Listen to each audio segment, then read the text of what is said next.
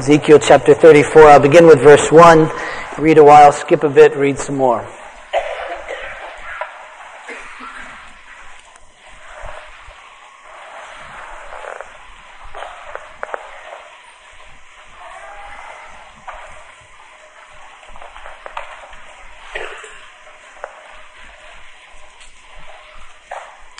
Ezekiel chapter 34. I'll be reading out of the English Standard Version. This is the... To me, Son of man, prophesy against the shepherds of Israel. Prophesy and say to them, even to the shepherds, thus says the Lord God. Ah, shepherds of Israel who have been feeding yourselves, should not shepherds feed the sheep? You eat the fat, you clothe yourselves with the wool, you slaughter the fat ones, but you do not feed the sheep. The weak you have not strengthened, the sick you have not healed, the injured you have not bound up, the strayed you have not brought back, the lost you have not sought, and with force and harshness you've ruled them. So they were scattered because there was no shepherd, and they became food for all the wild beasts. My sheep were scattered, they wandered over all the mountains and on every high hill. My sheep were scattered over all the face of the earth, with none to search or seek for them. Therefore, you shepherds, hear the word of the Lord. As I live, declares the Lord God, surely because my sheep have become a prey, and my sheep have become food for all the wild beasts, since there was no shepherd, and because my shepherds have not searched for my sheep, but the shepherds have fed themselves, and have not fed my sheep. Therefore, you shepherds, hear the word of the Lord. Thus says the Lord God, behold, I am against the shepherds, and I will require my sheep at their hand, and put a stop to their feeding the sheep. No longer shall the shepherds feed themselves. I will rescue my sheep from their mouths, that they may not be food for them.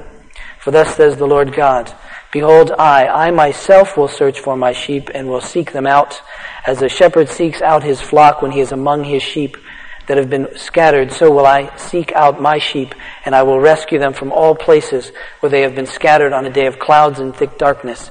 And I will bring them out from the peoples and gather them from the countries, and I will bring them into their own land. And I will feed them on the mountains of Israel by the ravines and in all the inhabited places of the country. I will feed them with good pasture, and on the mountain heights of Israel shall be their grazing land.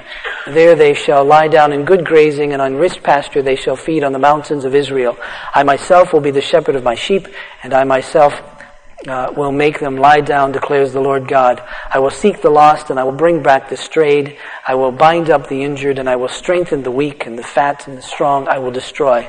I will feed them in justice. It shall yield their fruit, and the earth shall yield its increase, and they shall be secure in their land. And they shall know that I am the Lord, when I break the bars of their yoke and deliver them from the hand of those who enslave them. They shall no more be a prey to the nations, nor shall the beasts of the land devour them. They shall dwell securely, and none shall make them afraid. And I will provide for them renowned plantations, so that they shall no more be consumed with hunger in the land, and no longer suffer the reproach of the nations. And they shall know that I am the Lord their God with them, and that they, the house of Israel, are my people, declares the Lord God. And you are my sheep, human sheep of my pasture, and I'm your God, declares the Lord God. Now, this is one of those passages where we can see both the unity of the revelation of God and the progression of the revelation of God. Now, that's a little bit of an abstract point to begin a sermon, I know, but I don't know where else to say it. But it's important for us to see this, because you see, when we talk about the unity of the Scripture, and we notice at any one moment in time, any one reading, that we're reading that which is connected. It's connected with that came before and that which is coming later. It's not 66 different books, it's just one. And so there's some unity here, but also we see in the midst of this a progression of the revelation, meaning that, again, as we read one chapter of Ezekiel, we realize that this is going to tie in with something later that will help us to understand it better. Keep that in mind, because it's a passage that uses this metaphor of shepherds. Now, Jesus, or God, isn't talking to us about real shepherds, real sheep, but he's talking about some ones in Israel who are like shepherds, and some people, all people in general, who are like sheep. So it's a figurative kind of thing. In fact, in verse 31 it comes out pretty, just to make sure we're getting this. And you are my sheep, parenthetically in this version, human sheep. Just so we understand, we're not talking about sheep, but human sheep. Human sheep. And so this metaphor, and if you remember, as we've been working our way through Ezekiel, we've found that there's a particular structure in ancient Israel that helps us to understand it, and that is there are prophets given to them, priests given to them, kings given to them. And this isn't an arbitrary structure, but a structure, an organization that's very helpful. When God gives us an organizational structure, it isn't arbitrary. It isn't just imposed on us, like in our families, when God says that the husband is the head of the family, head of the household, head of his wife, and that the wife is to be submissive and the children are to obey. This isn't some sort of oppressive sort of organizational structure, but he's saying, this is how I've made you. If you do this, this is right, this is good. And so, as we see in ancient Israel with prophets and priests and kings, it isn't some arbitrary structure that's given to them, but he's saying, you need this. This is what's important. And so as the priests are given, God is saying, what you need is someone who will represent the people to me, and who will bring unholy people into the presence of God through this priest. And he gives them prophets, and he says what you need then is a way to hear the truth. You need someone to bring this revelation of God to you. You need someone to bring this truth to you, because your thoughts, your ways aren't God's, and so he needs to reveal it. And so he does through prophets, and he says, I'm going to also give kings to you, because these kings are to represent God says, my righteous rule to you. They're to lead you in righteousness. They're to protect you, to keep the gods of the other nations out of you, and so that you can live righteously. So that protect and provide so that you can walk with God. Now, you remember during our Advent season when we developed all this, and if you're like me, Advent seems like 20 years ago and it was just a month ago. But when we developed this, we saw, of course, that the prophets and the priests and the kings in Israel all failed. The priests failed. They failed to bring the people into the presence of God. Thus, the people were never convicted of their sin. They never saw their weakness and dependence upon God. Thus, they came under His judgment. They never got to know His holiness, His forgiveness, His strength. The prophets failed. They didn't bring the truth to the people. They didn't bring the true word of God to the people. They cast their own visions instead of listening to God and then coming to the people with them. And the kings failed. And that's the point here.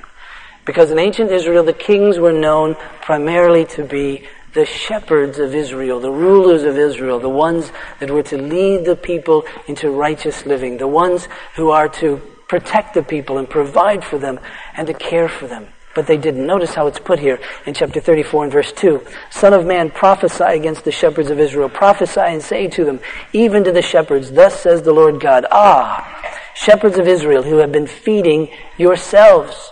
Should not shepherds feed the sheep? Well, yes.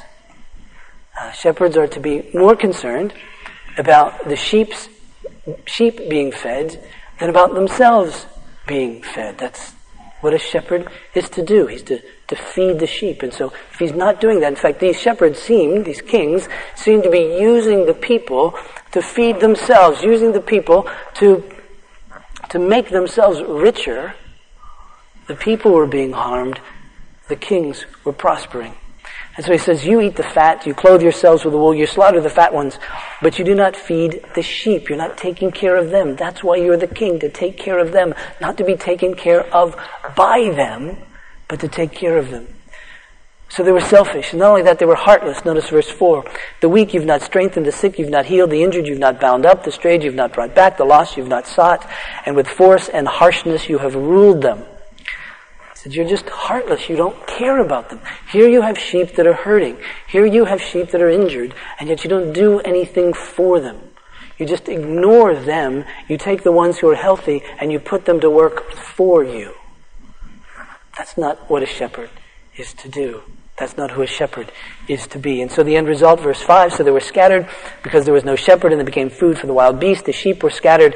They wandered over all the mountains, on every high hill. My sheep were scattered over all the face of the earth, with none to search or to seek for them. And that was happening right then. The people were exiled, so they were away from the land, and they had been scattered. It all had come true. It was right in their face. The shepherds had failed. But not only were there ones in ancient Israel who were shepherds, who were kings, but there were also, by implication, sheep. The people were known as sheep. Now, somehow to me to be called a sheep isn't a compliment.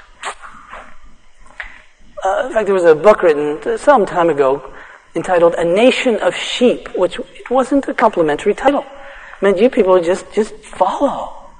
But you see the difficulty with us, and the reason God uses this figure of speech of sheep to describe us is that we easily wander ourselves lost. We sort of see that next blade of green grass and it looks so good, and we don't look beyond it, we just take it and we just sort of wander ourselves lost. Sheep are interesting. If there's a little hole in the fence and there's a little green grass on the other side, a little sheep, will just go up to it and stick its little nose, its little mouth out that little hole, and before you know it, it puts the first little leg out there to just get a little bit more, and then the second leg follows, and pretty soon the whole sheep's out there and not really noticing, and pretty soon the sheep turns around and says, "Where's everybody else?" That's sheep, that's us. And so you see, we need someone to corral us, we need someone to lead us, we need someone to guide us, we need someone to protect us. Sheep have no real natural ability to protect themselves. They don't bite well. Sheep are great at petting zoos because the moms go, "Oh, it doesn't really matter what you do, stick your hand in their mouth, they can't really hurt you." Wolves actually like that feature of sheep. Their feet, their hooves aren't very good, they can't run fast. If they have a lot of wool, if they get at least a bit wet, they're slowed down. They could easily drown in a little bit of water if they got too wet, too heavy, and couldn't get up. Sheep just need protecting. And so there's something to that. God says, listen, what you need as human beings are godly shepherds who can guide and lead and protect and nourish, because you resemble sheep. Okay, that's the image, that's the point that we really need to hear and embrace about ourselves. I don't particularly care for that. I don't particularly want to embrace that, but that's really true about us according to God. So he gives shepherds to sheep. But of course he comes to say, now the shepherds of Israel failed, therefore the sheep are scattered, are in a horrible condition. And so God comes to us and he says, all right, since they've failed, I'm coming. Since they couldn't shepherd you, I'm going to come and shepherd you. Now remember, again, in every one of these offices, be it the priest or the prophet or the king, that's precisely what God says. The priests failed, so I'll be your priest. The prophets have failed, so I'll be your prophet. The shepherds have failed, I'll be your king. I'll be your shepherd. Notice what he says here in verse 11. He says, for thus says the Lord God, behold, I myself will search out for my sheep. I'll seek them out. So he comes to seek. Verse 12. As a shepherd seeks out his flock when he is among his sheep and have been scattered, so I will seek out my sheep and I will rescue them. So he seeks, he rescues. Then in verse 13, I'll bring them out from the peoples. I'll gather them. Verse 14, I will feed them with good pasture. Verse 15, I myself will be the shepherd of my sheep, and I myself will make them lie down, declares the Lord God. I will seek the lost, bring back the strays, bind up the injured, strengthen the weak. And so you see, as the good shepherd, he comes to do all the things that a shepherd is to do. And of course, this is figurative, but he's doing it for people. He's doing it for his very own people. He sees them scattered, he brings them back. He sees them injured, he heals them. He sees them hurt, he comes to care for them. And that's what he does. Now we see the unity of the Scripture in the sense that God has been referred to as a shepherd before. All the way back in Genesis chapter 49, Jacob refers to God as the shepherd of Israel. If you read through the Psalms, there's a variety of prayers that begin, O shepherd of Israel, shepherd of your people. We read together this morning the 23rd Psalm. Some of you quoted it, that was good, you should teach that. We need to very much teach it to our children. Many of us, my vintage and older, learned the 23rd Psalm in public school. Doesn't happen anymore. Parents, we have to teach our children these things, like the 23rd Psalm and the Lord's Prayer and all these passages that we used to read in public school. That doesn't happen anymore. We must be careful to do that. It's interesting. I don't know why I'm telling you this. It's interesting to me, but at funerals, when the congregation is older, I can simply stand and say, let's, in unison, repeat the 23rd Psalm. And people can do it. If I'm at a funeral where many are younger who are attending, they don't have a clue. So just a little, learn that, because it gives to us this great sense of who God is and this shepherding. And because He's the shepherd we don't want. Because He's the shepherd, our souls are restored. Because He's the shepherd, we're led in paths of righteousness. Because He's the shepherd, we're protected with His rod and His staff, even when we're in the midst of our enemies, and even when we face death. And we know that He provides for us even in the midst of our enemies, even this table that's before us. And He anoints our head with oil. And we have great joy. And goodness and mercy come running after us all the time. And so it's important. So God is our shepherd. And we know that. And now He says to the kings of Israel, you were supposed to be like me. You were supposed to care for the people. You were supposed to be the ones out there doing all that I desire to be done for them. And you didn't do that. And so you failed. So now I'm coming. And He gives this great promise then, in beginning with verse 25, that Ezekiel calls the covenant of peace. And he says, a day is coming when the Lord will be so present among us that there'll be peace everywhere, that there'll be peace among people, there'll be peace even among people and beasts. He says, you go out and sleep in the woods and it'll be fine. A little 10-year-old runs in, Mom, can I sleep in the woods tonight? Sure, why not? There's no danger. You see? We won't even walk the streets at night, let alone go in the woods at night. But God says the time is coming when this covenant of peace will arrive. So the question then is, how is this going to take place? How is God going to come and be our good shepherd? Turn quickly. Matthew chapter 9. Verse 35.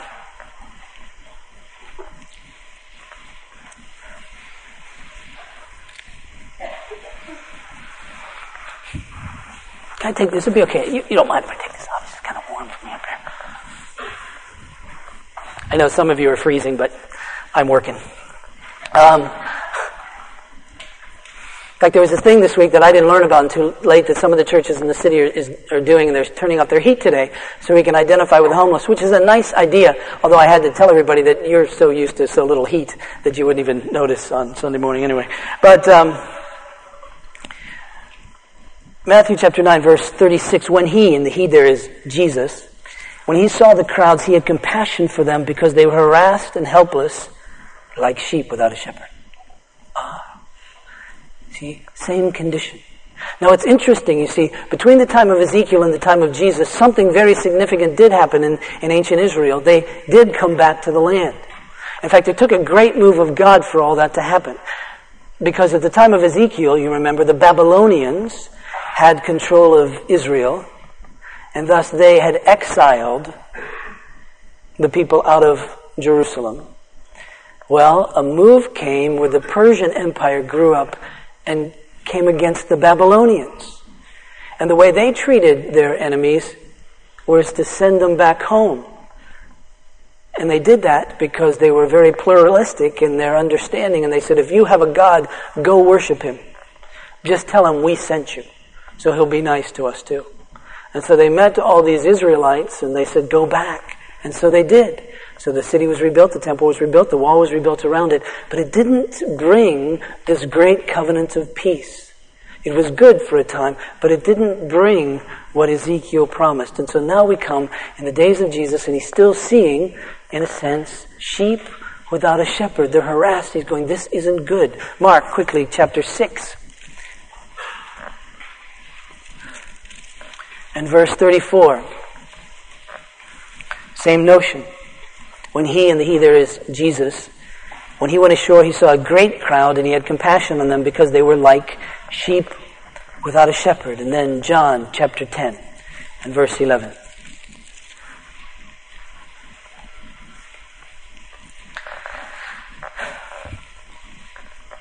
This is Jesus. I am the good shepherd. Now, when people were listening to Jesus say that, all kinds of bells and whistles should have started going off in their heads. Okay, you're the shepherd. God said He was going to be the shepherd. God said He was going to come as the shepherd. I know what shepherds do. Shepherds come and protect and rescue and bring back and nurture and all of that. And so you now are the good shepherd. Okay, I see. You must be God. God said he was coming. He said he was going to be the good shepherd. You've made all these claims already. We've seen what you do. And now you say who you are. You're the good shepherd. And so Jesus goes on. The good shepherd lays down his life for the sheep. Oh, that's exactly what we want a shepherd to do. Because you see, the other shepherds would run when the wolves would come. And then your average sheep doesn't like that. But this shepherd says, I love you more than my own life. So I'll lay down my life. Verse 12, he who is a hired hand and not a shepherd, who does not own the sheep, sees the wolf coming and leaves the sheep and flees. And the wolf snatches them and scatters them. He flees because he's a hired hand and cares nothing for the sheep. Yes, we don't want that kind of a shepherd. There's a difference, you see, between the kind of shepherd who's just being paid and the kind of shepherd who owns the sheep. There's the shepherd who really has no investment in the sheep, and there's the shepherd who has every investment in the sheep. So much so that when the sheep are hungry, he is hungry, and he feeds them. When the sheep are in danger, he is in danger, so he protects them. Verse 14, I am the good shepherd, Jesus. I know my own sheep. I know my own, and my own know me. Just as the Father knows me, and I know the Father, and I lay down my life for the sheep. Verse 17, for this reason the Father loves me, because I lay down my life that I may take it up again. No one takes it from me, but I lay it down of my own accord. He's the very one who knows his sheep. He introduced this, if we look in the early verses in chapter 10, verse 2. But he who enters by the door is the shepherd of the sheep. To him the gatekeeper opens. The sheep hear his voice, and he calls his own sheep by name and leads them out. When he has brought out all his own, he goes before them, and the sheep follows them, for they know his voice. Verse 27. My sheep hear my voice, and I know them, and they follow me. I give them eternal life, and they will never perish. No one will snatch them out of my hand. My Father who has given them to me is greater than all, and no one who is able to snatch them out of the Father's hand. I and the Father are one. And everybody around Jesus knew what he was saying, because they picked up stones to kill him. Because when he said that he was the good shepherd, he was saying that he was God. Now there are three major wolves. They're all related. Wolves probably are related. Three major wolves that Jesus protects us from because he destroys them. Turn to John chapter 1. This is developed through the Gospel of John. John chapter 1, verse 29. The next day, this is John the Baptist announcing the presence of Jesus. The next day that's John the Baptist, the next day he saw John coming toward him and said, behold, the Lamb of God who takes away the sin of the world. And so you see, Jesus comes after this first wolf sin, a rebellion against God, to destroy it so that we might be saved from it, protected from it. Then in chapter 5, verse 24, Jesus says, truly, truly, I say to you, whoever hears my word and believes him who sent me has eternal life. He does not come into judgment, but is passed from death to life. And so we see Jesus coming to destroy the penalty and the power of sin, comes to thus save us from judgment and death. And how does he do that? He does that by giving his life, by being that good shepherd who gives his life for his sheep. It's on the cross that all that takes place. It's on the cross where he protects us from defeats, sin, and judgment and death by taking our penalty on himself. Now,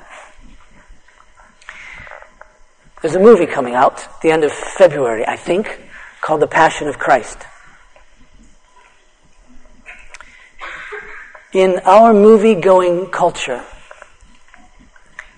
we need to be careful because we love analyzing movies. We love to watch them and we love to analyze them. And that's really fun and it's enjoyable and it makes going to movies interesting. And even in these days, movies are coming out all the time with spiritual, at least we're told, dimensions. And so there's books being written, for instance, about the spiritual aspects of the Matrix. I've seen them. I haven't read them because I have a life. But sorry if you've read them and you're like, I'm sure it's interesting. But the interesting about them, I mean, this has been going on for a long time, but the interesting thing about such books and such discussions is that there are a number of interesting and maybe even valid points of view. Because nobody really knows. There's all these nice little dimensions about these things that various ones can spin in various directions that give some kind of transcendence, some kind of spiritual sort of meaning perhaps. But when you watch and your friends watch this movie, if you do, The Passion of Christ, we must be careful to recognize there's only one right answer. There's only one right interpretation. There's only one thing going on that we need to pay attention to. Because it's going to be very easy, I think, for people to go to this movie and be very impressed with Jesus. This is a movie about the last 12 hours in the life of Christ, about the crucifixion of Christ. And it's, I think, going to be very easy for people to go to this movie and be very impressed with Jesus. There are people who read the Bible all the time and are very impressed with Jesus, but miss it. They think he's just a courageous man. And he is. They think that he's a very loving man, dying at the hands of unloving people. And what a great example to stand for your principles in the midst of that kind of pressure, even to the point of a very difficult and trying and painful death. The just dying, even at the hands of the unjust, all for his own principles. That's really not the point. The point is that when he dies, he takes the penalty and the judgment, the eternal death for sinners who will believe in him. And so we have to be careful, I think, cautious, that when we talk about this movie and when we take people to this movie and we go to this movie with people and the discussion begins to come, what is about this movie and Jesus, that we make certain that we understand what really is the meaning of that death of Jesus. Because people will leave just being impressed with the person of Jesus and perhaps miss it. I mean, let's face it, people are impressed with Frodo.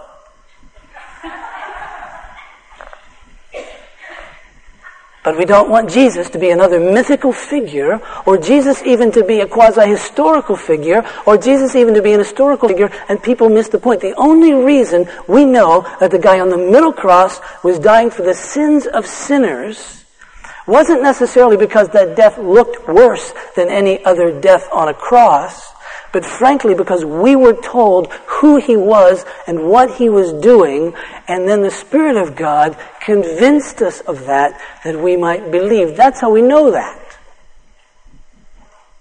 And so we need to be careful and cautious, because you see, he is the Good Shepherd, but he is the Good Shepherd who comes to rescue us from sin, to rescue us from judgment, to rescue us from that what the Bible calls second death, that eternal death which is living forever under the wrath of God. Now, Jesus came and did all of that, and so if we're reading along in our Bibles, we should then expect this covenant of peace to happen, to be right there. I mean, the shepherd has come, the promise was made that we're going to be able to sleep in the woods and hang out with the bears. And get along, and everything will be wonderful. But yet, it isn't. As I said, it isn't that we simply won't walk in the woods for fear of the wild animals, but we won't walk in the streets for fear of other people. And so, why not? What's that all about? And thus the question is, if he's the Good Shepherd and we trust that he's defeated these great wolves, why is it that we don't see this covenant of peace? And how is it then that Jesus continues to shepherd now? How is it that we can say he's the Good Shepherd? Well, again, for those of us who trust in him, who believe in him, we say he's the good shepherd because he saved us from sin, he saved us from judgment, he saved us from death. But what about now? That's in the ultimate sense. What about in the usual sense? In the ultimate sense, yes. In the usual day-by-day sense, how is he our good shepherd? And we know that he continues to shepherd us. And he does so by his providence. That is, he's ruling and reigning over all things for his glory and the good of his people. He's at work in us by his Spirit. For those of us who know him, we know that he is at work in us by his Spirit because he's called us. By his word and Spirit changed our hearts and enabled us to grab a hold of him by faith. So we know that. We know that he's at work. And he continues to be at work in all kinds of ways. We know that he shepherds us by his word as he teaches us, as he leads us, as he helps us, as he gives us wisdom. And we know then that we trust him as shepherd as we live by faith. And that's a huge deal. When the Apostle Paul coined this little phrase, we live by faith and not by sight, he was saying something a little deeper than what would go on one of our little Christian cards. Because he was in the midst of great difficulty. He was reflecting upon a life that had experienced shipwreck and beatings and left for dead and starvation, all in the name of Christ. And he understood that when we're here, we're out of the immediate presence of the Lord. When we die, we're in the immediate presence of the Lord. But while we're here, he understands this isn't glory. So he said, how do we live now? And that's the point of it. We live by faith, trusting that Jesus is our shepherd and Jesus is good. I have a sneaking suspicion if you would have interviewed some sheep in ancient Israel on their pasture land, that as they were going from one good pasture land to another good pasture land, it may be that they had to go through some difficult paths. And I would imagine that those sheep would have been forming a committee saying, let's talk to the shepherd together and tell him that we voted unanimously not to go this way. But yet, they had to trust the good shepherd that he knew how to get them from point A to point Z. And that's true in the context of our own lives as well. That when we get on paths by his providence that are uncomfortable for us, that are difficult for us, we need to say, no. He is the good shepherd. I'll trust him as I walk along because I believe that he's taking me from here to glory. We trust him. We live by faith. And obviously, in the midst of that, we're going to need to hear from him often. And so we go to his word and we say, teach us, tell us about your goodness so that we can grow in that understanding of your goodness. Because you see, when a sheep would look at the rod and staff of the shepherd, that rod and staff was only something good in the hand of that good shepherd. In the hand of a bad shepherd, it wasn't good at all. But they would trust, my life is in the hand of the good shepherd. Thus I can trust him. So we need to go to the scripture. We need to be immersed in passages which tell us about the greatness and the goodness of God. And we need to pray because we need to cast our cares upon him. There's one more thing very quickly. Turn back to that passage in Matthew and chapter 9 and verse 35.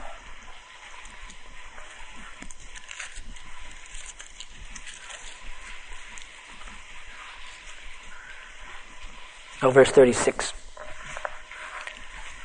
Back to Jesus. When he saw the crowds, he had compassion for them because they were harassed and helpless, like sheep without a shepherd. Then he said to his disciples, the harvest is plentiful, but the laborers are few. Therefore pray earnestly to the Lord of the harvest to send out laborers in his harvest. And then beginning in chapter 10, you know what Jesus does? He sends out his disciples.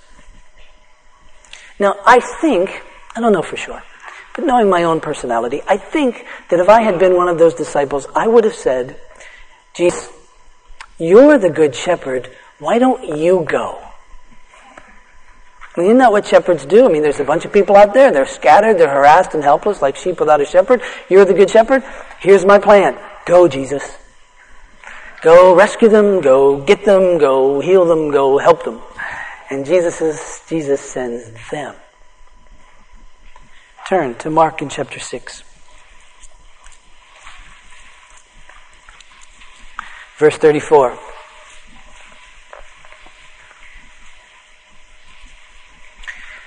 When he went ashore, that's Jesus, when he went ashore, he saw a great crowd, and he had compassion on them because they were like sheep without a shepherd.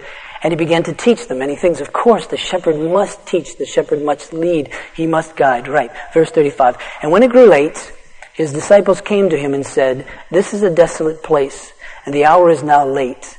Send them away and go into the surrounding countryside and villages and buy themselves something to eat." But he answered them, "You give them something to eat." Again, I think if I were there, we'd say, whoa, Jesus, you're the good shepherd. You're the one that's supposed to care for them. You're the one that's supposed to feed them. So why don't you do that? And Jesus said, "No, you do that." And then they said, "But Jesus, we're unequipped to do that. We don't have enough to do that. That would cost a fortune to send 5,000 or more people into the city to McDonald's.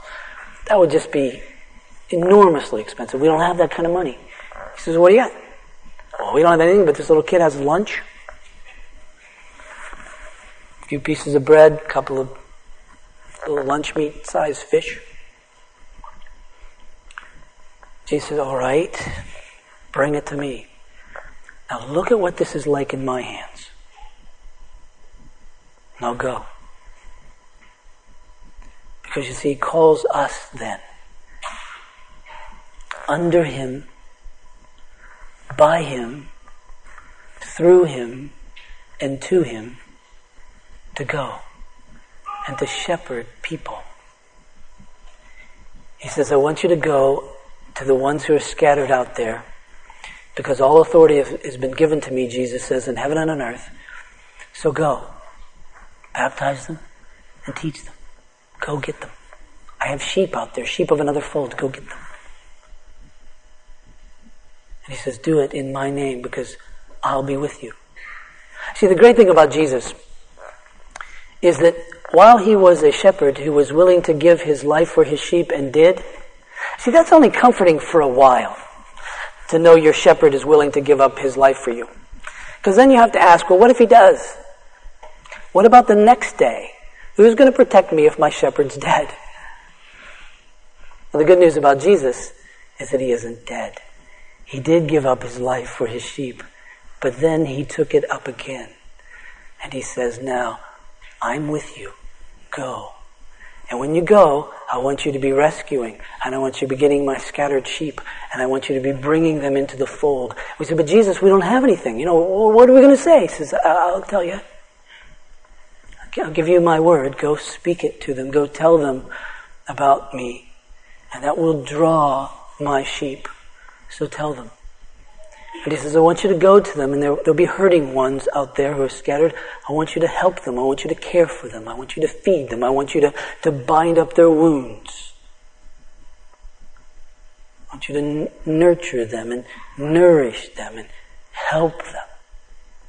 And we say, but Jesus, we really don't have the wherewithal to do that, do we? We really don't. "I'll be with you. Go in my name, and you will be amazed at what will happen."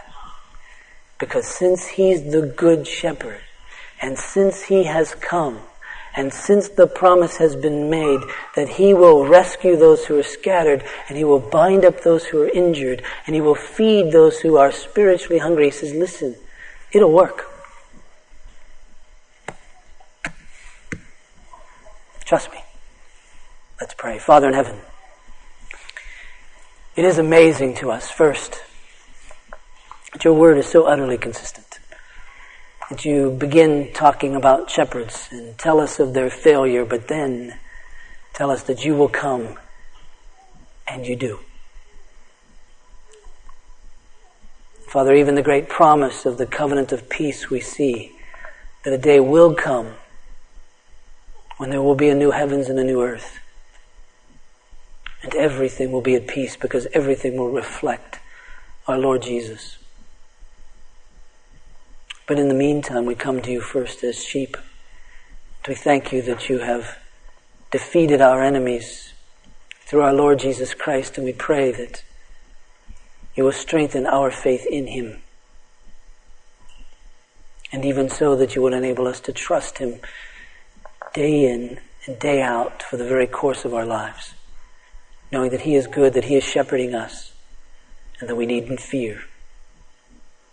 But Father, even so, that you would lay upon us the understanding, and in a godly way the burden, to know that you have sheep out there still who need to hear this message. Various ones that you will draw to yourself through it. And so I pray that we would think beyond our own walls and go after the scattered sheep.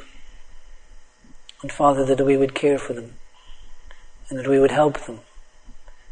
And Father, that others then would look upon us and simply say, those people must have a great God. And this I pray in Jesus' name. Amen. Please stand for the benediction. I do remind you that there'll be elders available to pray. And I remind you, too, of the time tonight at 7 o'clock with Leanne, so please come. The response to the benediction is, the Lord is my shepherd. Hallelujah. Now when you're saying that, you're saying, I understand that he's the good shepherd because he's rescued me. He's come and got me. I was scattered and he came and brought me to himself. And he is the one who cares for me, and I trust him day in and day out to be my caring, protecting, nourishing, nurturing shepherd. And when you say hallelujah, you're saying, that's the best thing there is. Please hear this. Receive this as God's benediction. And now may the God of peace, who brought again from the dead our Lord Jesus, that great shepherd of the sheep through the blood of the eternal covenant, equip you with every good thing for doing his will, working in us that which is well-pleasing in his sight, through Jesus Christ our Lord. And all God's people said, the Lord is my shepherd. Hallelujah.